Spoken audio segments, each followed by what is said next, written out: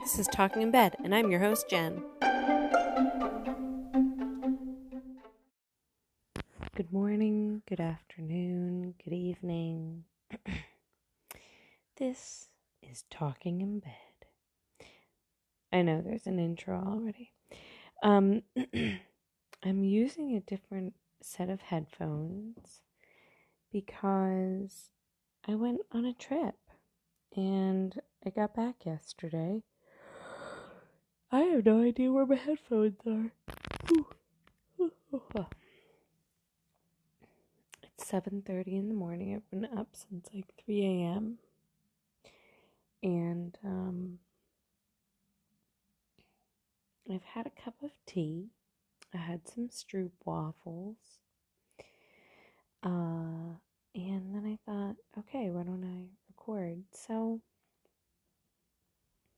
and I know that the last episode said, is this the end? But if you listened, I did say that I wasn't really sure if I was ending it. At that time, I was like all jazzed up about the other podcast that I was working on. And I'm still excited about that. But then there was a little bit of a family emergency. Everybody's fine. Just a little thing happened. It wasn't that, little. It didn't involve surgery, but it was not. Everyone's fine. And then I went on a trip to the United States, and I had been planning the trip for a while. As you can imagine, traveling internationally right now, it requires a lot of planning. You have to think about quarantining, what you can actually do when you get to the place that you're going to. It's not like you can go and just have a normal trip. So I really had to think about, organize taking the time off from work that I would need after I came back to,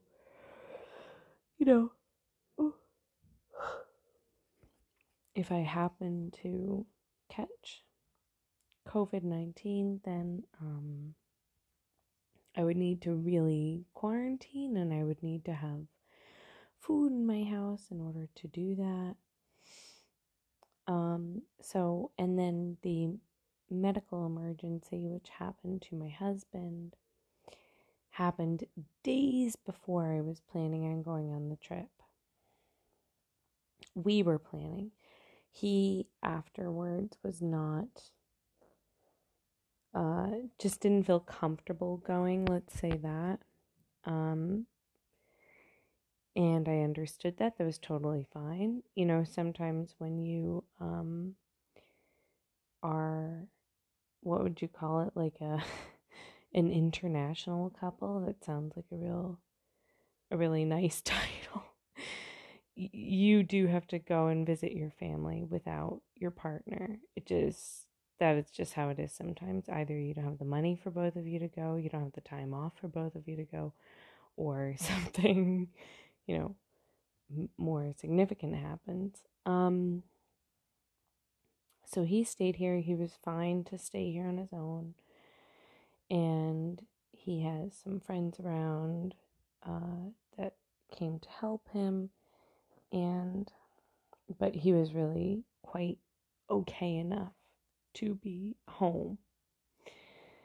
And I went home, and the flying experience was really not significantly different than other things, than other times. You had to wear a mask, of course. I had to wear a mask the whole flight. I think the flight over was, let's say it was 7 hours. Let's say it was 7. I didn't keep a close eye, but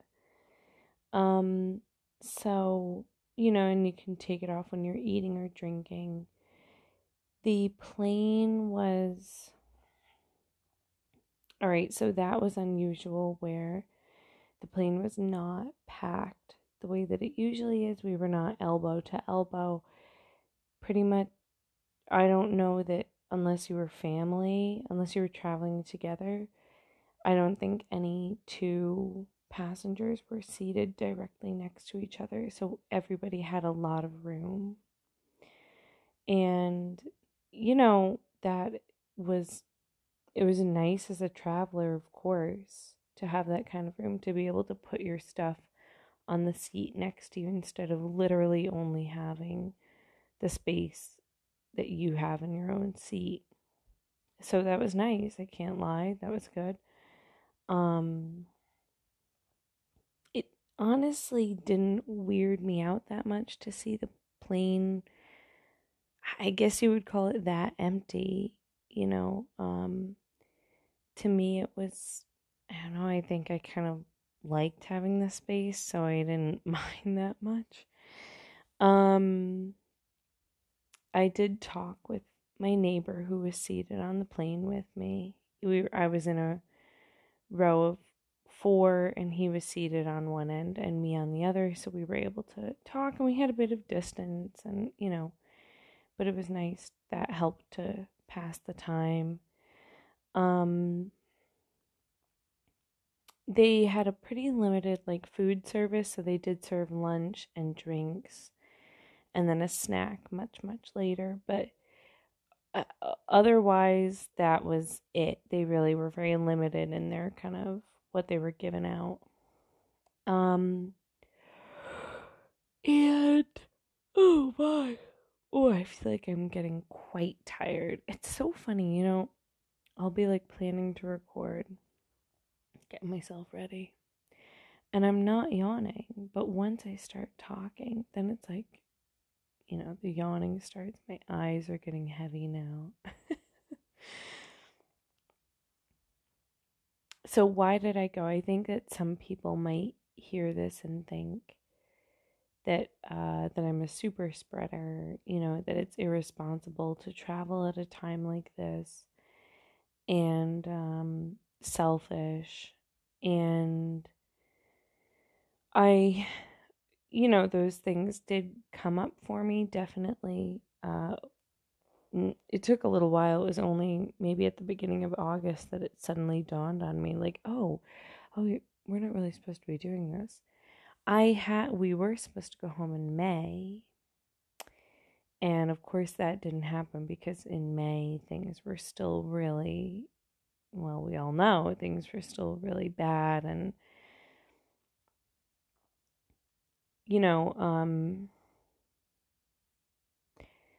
that was tough for me. That was tough. I know a lot of expats are really having a hard time with that, not being able to see your family. Being an expat, after the adventure part of living abroad kind of fades away. Well, whatever. I mean, for some people, maybe it doesn't, but for me, it's kind of just normal life now. I think for a lot of people, you feel a lot of guilt for leaving behind your parents, your siblings, whatever family or even friends, that you're close with. Not everybody's close with their families, and then they leave. I am quite close with my family, so choosing to live abroad it is definitely a decision that I struggle with on some days. It's tough. I try to be as involved as I can be in everybody's lives, and so there, perhaps I am a super spreader. Maybe it was a selfish decision, but personally, I think I have a legitimate reason to travel. It's not like I'm traveling to go on vacation. I'm traveling to see my family. It's not like I'm just taking a trip to London and hanging out in a place that I'm not connected to. So I think it's a different kind of travel than going on vacation kind of traveling. I really did my best to stay at home while I was there and just stayed mostly with my family. I mean, I really only saw family. I saw one friend, and kept my distance, wore a mask. I didn't wear a mask with my own family the whole time because that would have been crazy, but, whatever, I kind of entered their pod. um, let me think of anything else on the flying experience. So I left from Frankfurt Airport, which is a very big international airport in Germany, and there were people. It was an earlier flight. I think I left at 11 a.m., so I got to the airport at like 8 a.m. And I would imagine that on any given day, Frankfurt Airport is busy, really, really busy. So it was not really, really busy, but it had a good number of people. It did not feel strangely empty at any point. And let me think about anything else from the flight. Wearing the mask on the flight to New York, it didn't bother me at all. I felt very comfortable with that. I wore a KN95 mask, which is, similar to an N95, but I guess not. There's something not totally, it's not like a medical mask. I'm not really clear on the difference. I don't think that they would have been picky if I had just worn a cloth mask. I think they just want people wearing masks. So the KN95 mask was a choice. And I had hand sanitizer and washed my hands and stuff. I would have to take the mask off every now and then to show my whole face, and once to show that I didn't have anything inside of the mask, during the security. And I'm thinking,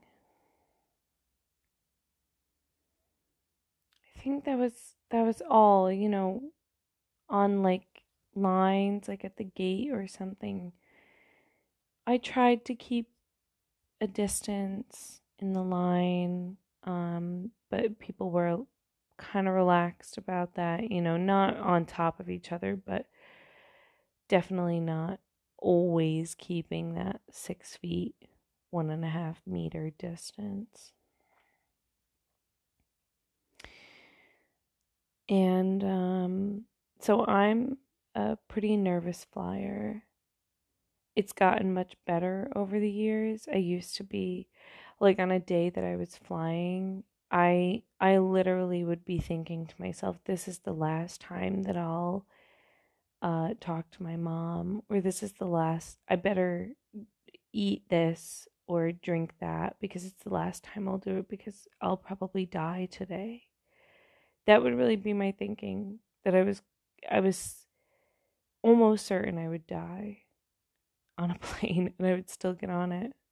No medication, no Xanax. And that's not, I think it's fantastic that people take medication to get themselves on a plane. I don't know.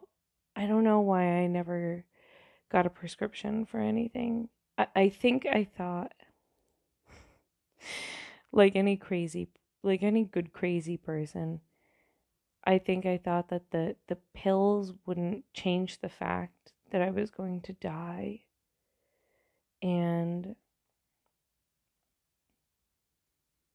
they would only make me, I wanted to know the truth. That's really crazy. I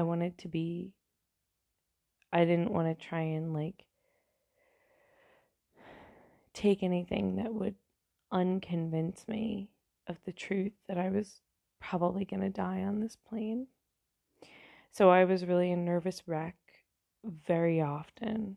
Takeoff, really tough takeoff, is very intense for me still most of the time. And part of that is, when the plane, it revs up, like you feel like you're on a rocket ship. I've never been on a rocket ship. Just my perception of what it might be like. It's just going so fast and picking up so much speed.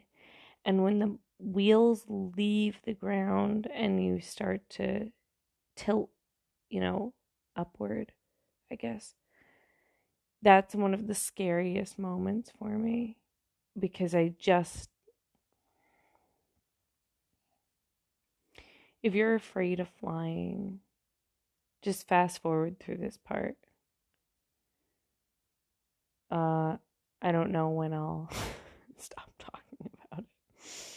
But I know that I personally, even though I've improved in my fears, I can't,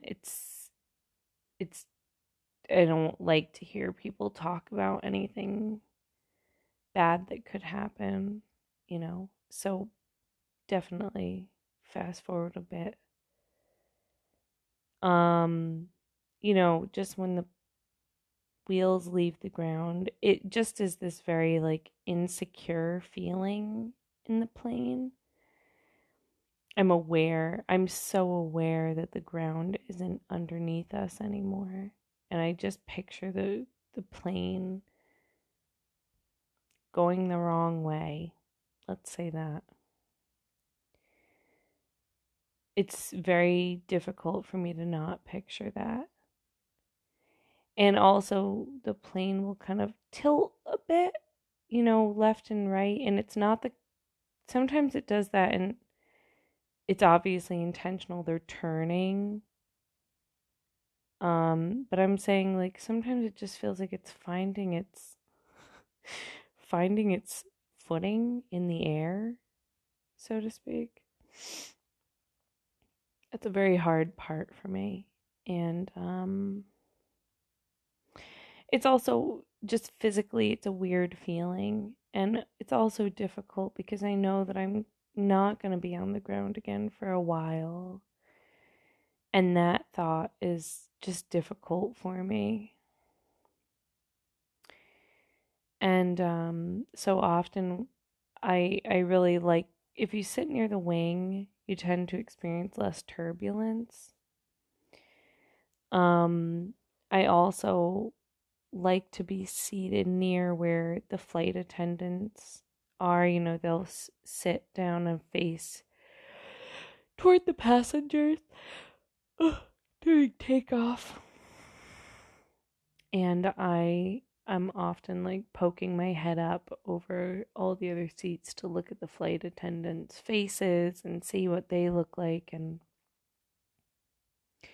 that's always my barometer for how normal everything is how the flight attendants look, and they never look worried, ever. It's totally normal to them, And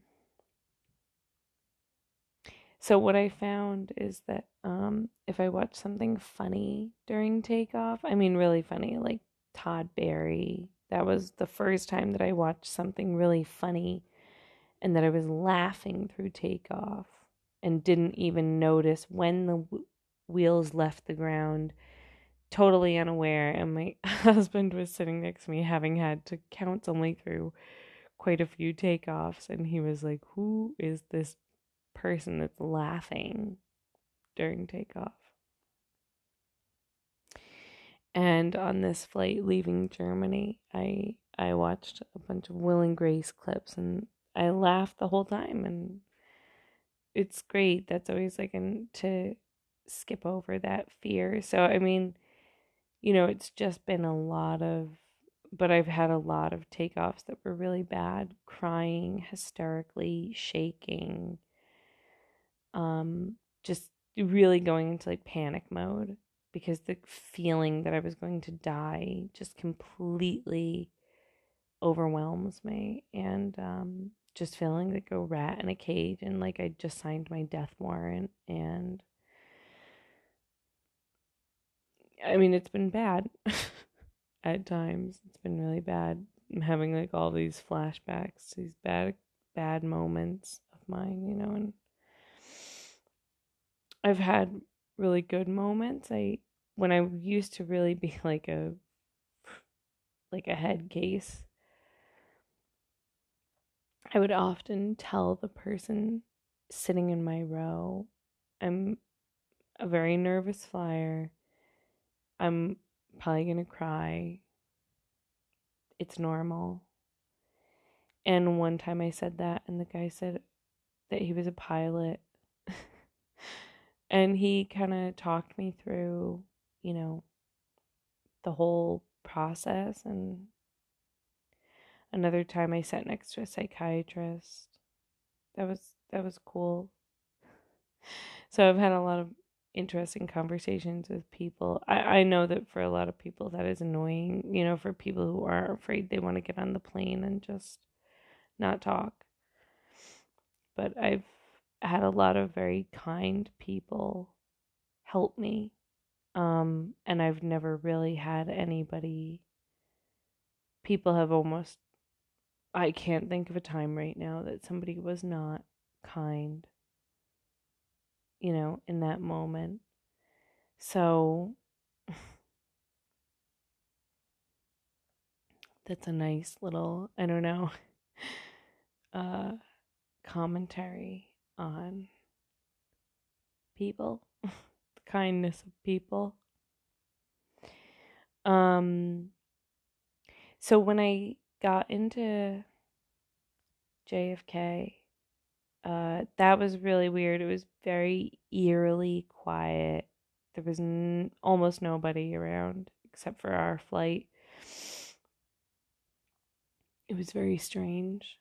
Normally, to get through the border, to get through customs, to enter the US, it takes a long time, like half hour, 45 minutes of like lines and waiting. And for my husband, who's not a US citizen, it takes even longer. Sometimes it takes an hour or more. Sometimes not, but on this day, it was like there was no line, which is so strange. I walked through, did what I had to do, and went on. So in the US, things felt very normal. I personally, I kind of like wearing a mask. It it does bother me at times to wear, it'll bother my face at times. Just having to wear something on it for, it just is kind of annoying.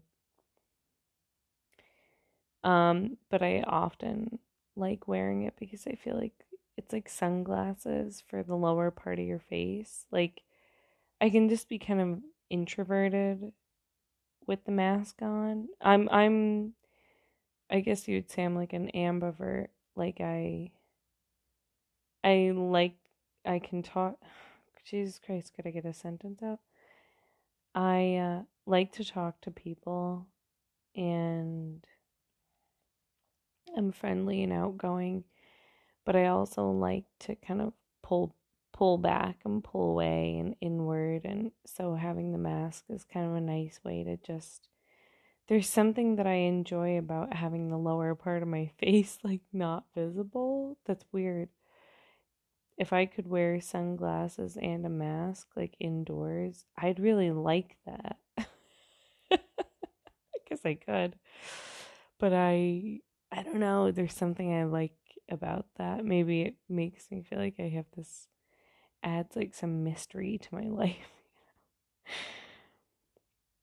And so the trip home felt very, pretty normal, except that I didn't hug many people. I hugged my close family, my mom, my sister, and everybody.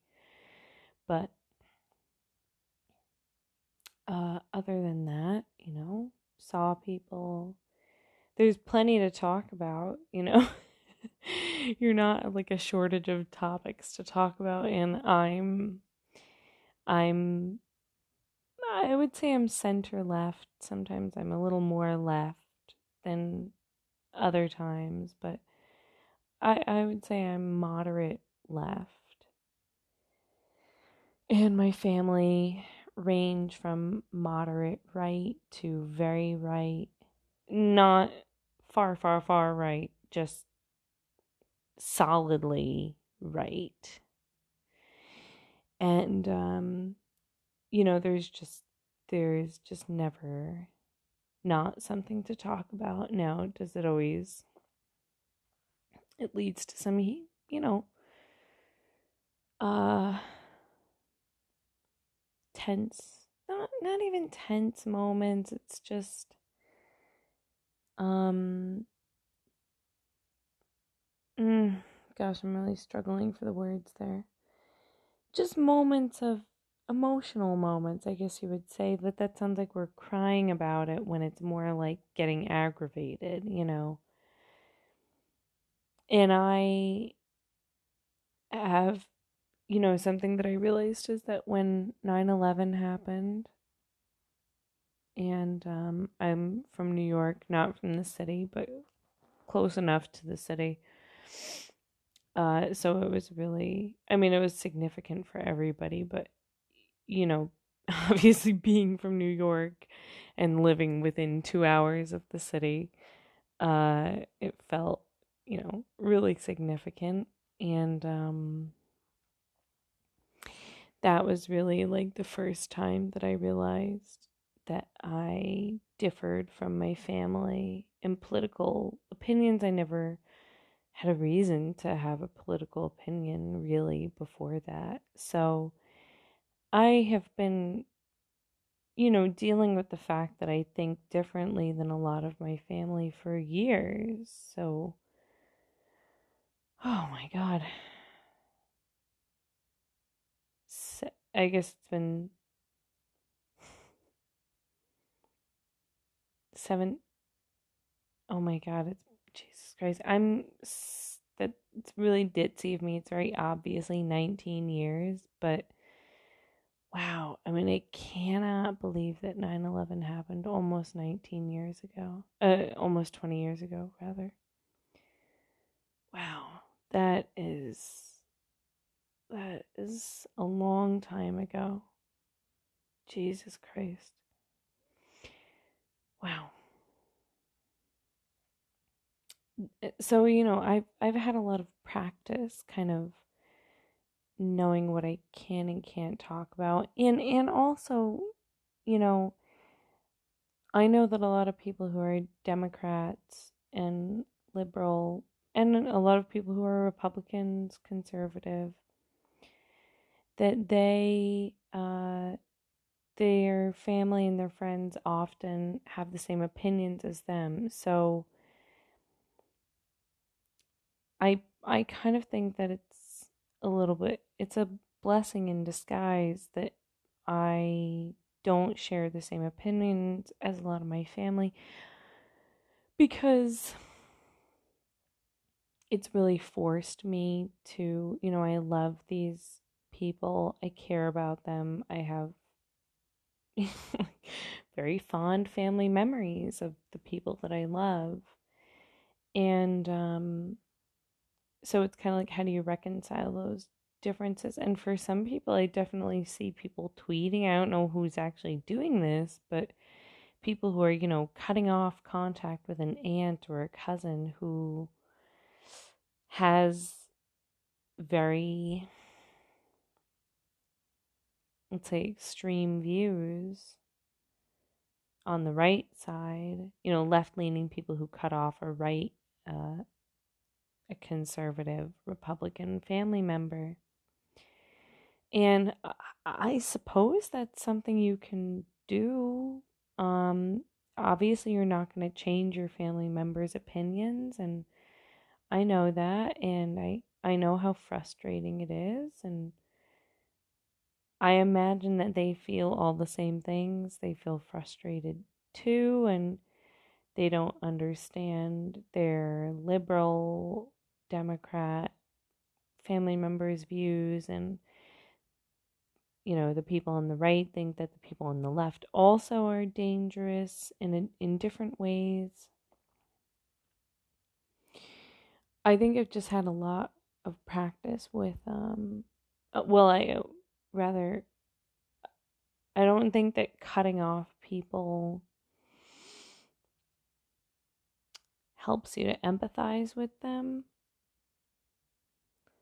And I don't think, no, before you get upset, let me just finish. Okay. I don't think that it helps you. It's tough. It is tough, you know. Um, Look, I don't know what to say about extreme family members entirely in a general way. I think the important thing for anybody to remember on the right or the left and anywhere in between is that every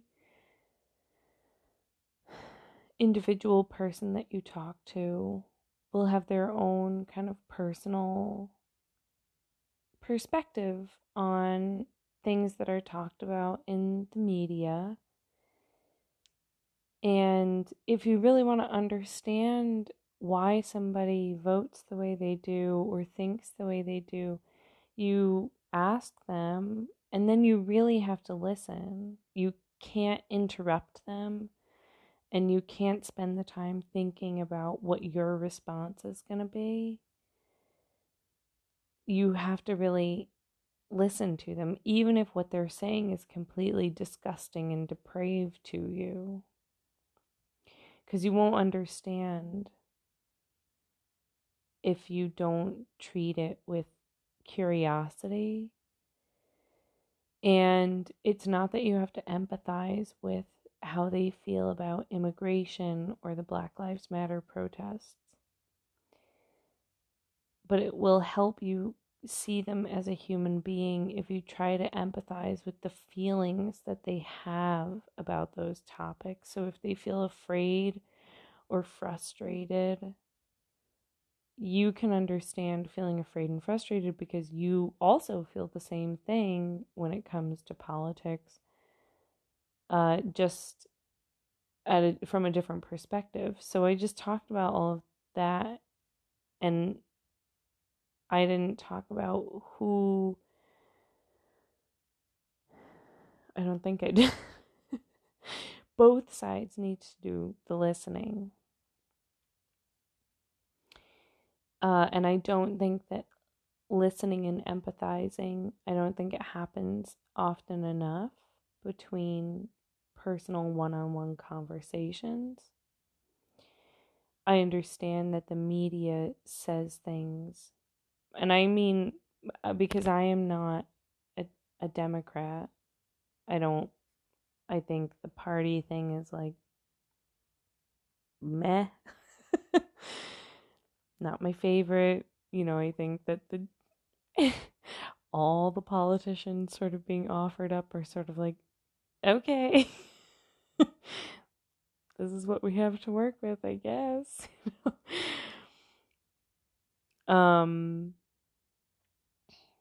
Not great all around in my eyes, you know.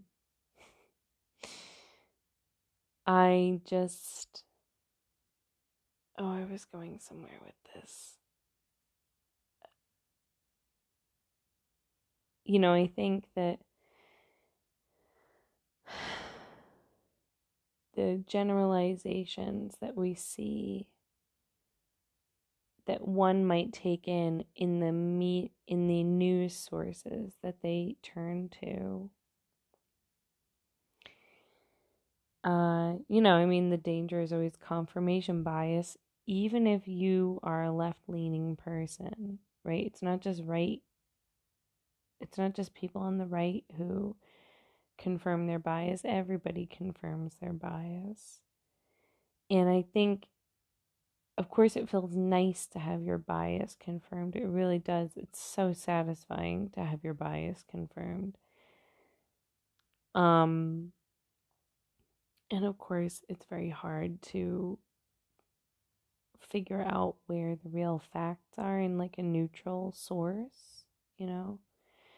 So, I've kind of let go of the fact that I'm ever going to get one real fact that has not been reinterpreted and spun. I've just let go of that fact. I will not ever in my life get a true, completely unaltered fact from a news source. I just don't believe it. um just, we're heading into the holidays, the holiday season, and I certainly don't encourage political conversation at the table. By the time Thanksgiving happens, it's going to be over. Well, at least the election, right? There will still be plenty to be upset about. Whoever it is that's going to be upset, everybody will be upset still, right?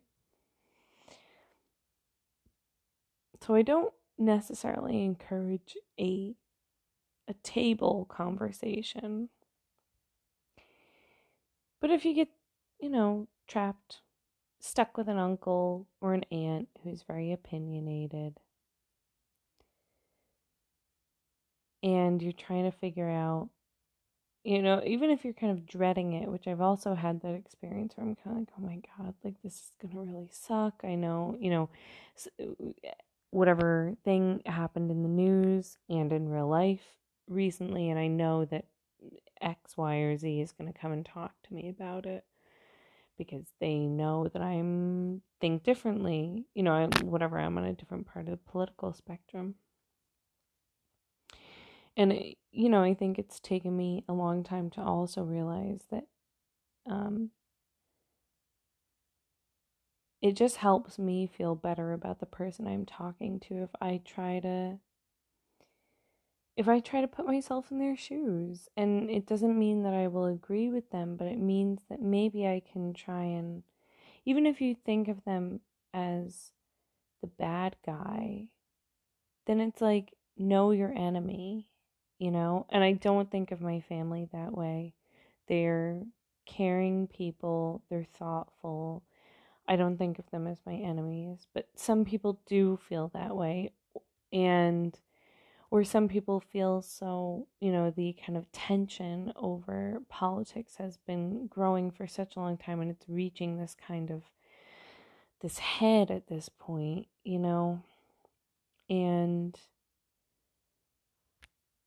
it's important to know that your opinions feel just as true to you as other people's opinions feel to them.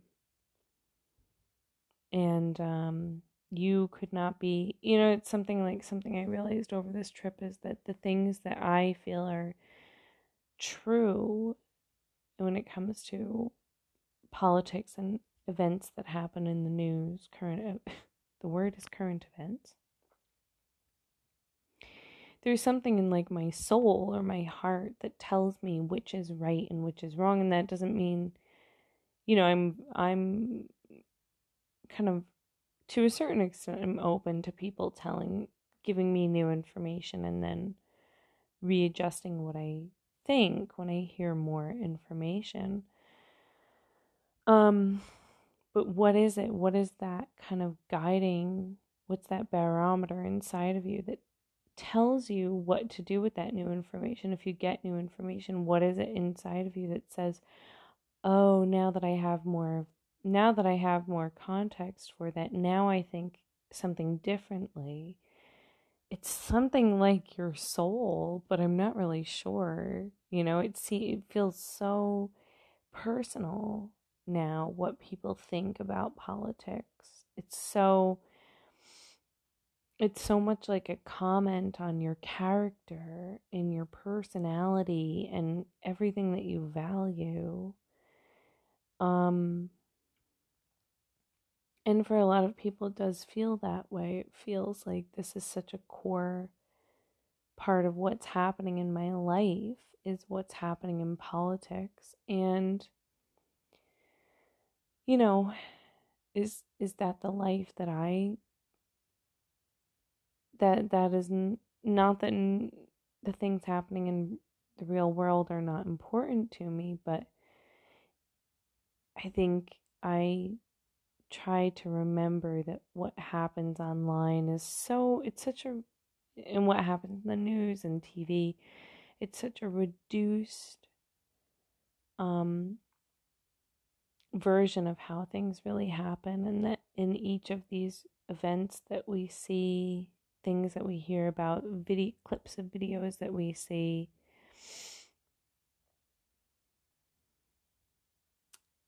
there's so much missing from it in a human element. And I'm not saying that bad things, I don't know what I'm saying. I'm kind of, dancing around talking about specific things and speaking generally. So anyway, it was a very thought-provoking trip for me, and at times it was frustrating, but overall, I mean, nothing frustrating that made me oh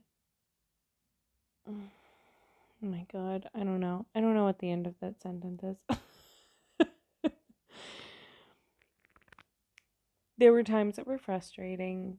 In the end, of course, it was great to see my family and talk with them and just spend time with them. And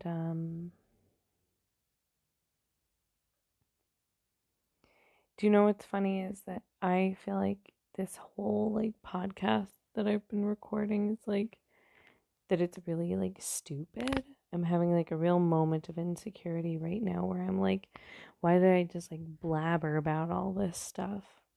Like, where was it even going? Um yeah, I feel very like insecure that I just was kind of rambling, but actually I would even say that compared to other episodes of this has been far more on topic than anything else, you know. I'm also like like kind of half asleep, you know. I my I think there was some kind of something in the air out in New York that just left my throat a little scratchy. I feel fine, but it's just like a throat scratchiness. So let's get back to the flying thing. um so I flew out of New York, and when I got to JFK, again, JFK, very busy international airport, lines that take a long time just to check your bag and to get through security. It's like it takes so long, and there's tons of people bustling around. And you'll see these families traveling to like who knows where, and they've got a cart of like, I don't know, 10 bags like stacked up. I always wonder where these people are. Like, they're like packed their whole life into these bags, you know? It's crazy to me. Um, this place was, I mean, there were, what's the fucking things in the cowboy movies? Tumbleweeds going through JFK. Really? I mean, there, it was weird. It was so strange. There were, people, but it was like going to like an empty drugstore. Like, there were a couple of people checking in their bags. It was really weird. Not a soul, waiting online. I walked right up to a desk to check my bag. Went through security. That normally is, you know, I don't, I'm bad at counting how many people are in a crowd. Let's say that there's usually 200 people waiting up. That sounds like so many people. let's say there's 100 people waiting online to go through security. It takes a while. I walked right up. I mean, TSA was like bored. I guess I have plenty of people to really. I hope the quality of security has increased. You know, they're like really checking everybody out now. All of the shops empty. They were open, but they were empty. I bought something in a store, and the woman was like really talking to me and asking me what it was like to live in Germany and how it compared to the US. And then the phone rang, and I think if the phone hadn't rang, we would have kept talking for 20 minutes. She was like, you know, like how many people do you think that people work in airport stores? They see people from literally the entire planet. And it's like she just wanted to talk to somebody, you know? They're not like typically interested in like, where are you going? How is it there? What do you do there? You know, it's like they couldn't care less, you know? They've got somebody coming in from Dubai in South Africa who's gonna buy something, so. And after some time, it definitely there were more people. It started to be a little more healthy numbers coming in, but very, very empty. Plenty of room for everybody. And I mean, it definitely like worried me. It worries me for the airline industry. You know, that's how I get home to see my family.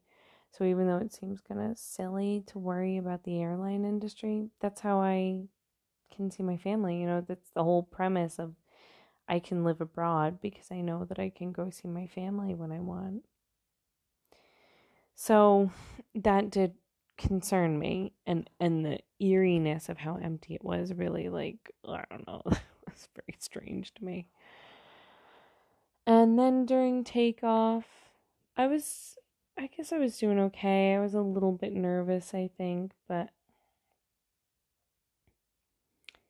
you know, I was managing okay. I was trying to watch Will and Grace. It wasn't working the same way that it had on the way over. And as we're going up, somebody's cell phone rang, so they did not have the fucking phone on flight mode. And that really kind of, I didn't go into a full panic, but I was literally saying out loud, "Can you shut your fucking phone off? Are you kidding me?" And I wasn't even sure like who it was exactly. I knew that they were either a seat or two in front of me. I was just sort of saying it out loud. Nobody else was saying anything.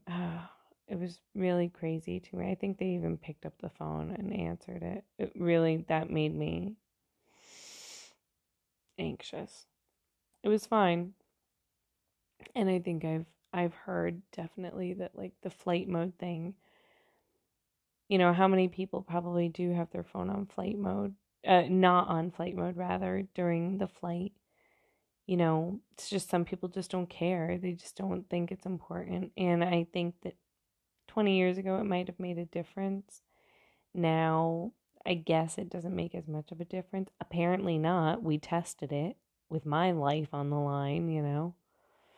That was really, so that kind of, it was a little bit of a rough start. We had a little bit, very, you know, minor turbulence that might have been okay on a different day, but I was already kind of set off in this particular direction. So I got kind of upset during turbulence, but the flight attendants are so nice. They really are very nice people. They take it very seriously when I'm scared, even though to them it's like so normal, but they are always, I mean, you know, just do a fantastic job at comforting people and making them feel like either like we're here for you, or they're just like it's totally normal. You know, they kind of are so in their job that it's almost comforting that they don't even, it's not that they don't take it seriously, but they don't even express concern for like my psychological well-being in a significant way. They're just kind of like, turbulence is fine. It just always happens during dinner service. So it's just aggravating for them. And that too is kind of comforting to just see them being totally normal about it. And so that was my flight experience. What else? Well, on this flight back, the mask did really start to bug me after a while, I have to say. That did bother me a lot. And it was kind of just, I was tired of wearing it. I was tired of it. And when I got to Frankfurt Airport, it was very early. It was 5 a.m, so it was normal that it was empty. That was okay. And taking a corona test was mandatory. Of course, nobody forced me to go there. I suppose if I hadn't gone and gotten it done, they might have followed up and maybe they would have, I don't know. I could have had a problem if I hadn't gotten it done because I got a form saying that I had to. But there was nobody who, it's not like the corona testing center was before border control or something. You had to go there after you got through the border. You had to go there yourself. Nobody was going to tell you to go there. You just had to go. It was like on a goodwill kind of thing. Good faith. I don't know. So I did go, and that was fine. I got the test. I didn't quite understand the directions immediately. You had to, not the nose thing. Thank God. I was very scared to get the nose thing, so I was happy it was like a throat swab. And I tilted my head back, and the guy said, "Okay, breathe through your take a breath." And I breathed through my nose, and he was like, "No, through your mouth." It took me a second to understand that, so he was like, I was having some issues with, the throat swab, but I got it in the end. And I came back negative, so I did okay on my test. I'm going to do another one tomorrow just to make sure that I didn't pick anything up on the plane. And then after that, hopefully that comes back okay. And then I just have like extra time off, so I'll just kind of hang out at home and oh goodness. Maybe I'll just like record some episodes. And don't forget that I'm also recording a second podcast called Space Girl Spiff Explores, a Calvin and Hobbes podcast. So if you love Calvin and Hobbes, come on over to Space Girl Spiff Explores and check that out. There's only 2 episodes, so you might not find it on your podcast platform yet, but keep an eye out for it. And you can find it on Anchor. And oh yeah, so I'm gonna call this episode Come Fly With Me, because like shortly before the trip I had watched Catch Me If You Can with my husband, the movie from the early 2000s with Leonardo DiCaprio and Tom Hanks. And it's very like there's a lot of like, the flying part is very like, plays a big role of him pretending to be a pilot, Frank Abagnale, I think. And they play that one song by Frank Sinatra. And I had downloaded a lot of music from YouTube. I'm a YouTube premium member.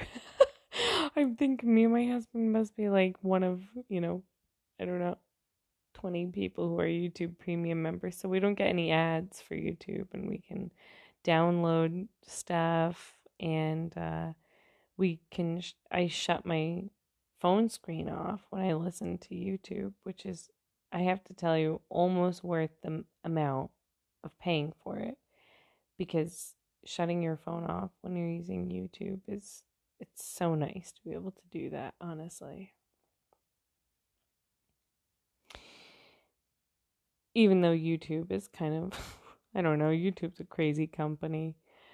But Oh yeah, so I downloaded Come Fly With Me by Frank Sinatra, and I listened to that song a lot during takeoff on the flight from Germany to New York. And it was just kind of, oh, I'm beeping. Oh no. Oh my. Okay, I have to wrap this up soon. I was going to anyway. Oh my god. it's it's beeping at me that this is going to end soon. Oh my god. All right, it's 60 minutes. Jesus Christ, I have 5 minutes. Oh god, I'm really surprised. I knew it was coming up. I had just looked at it.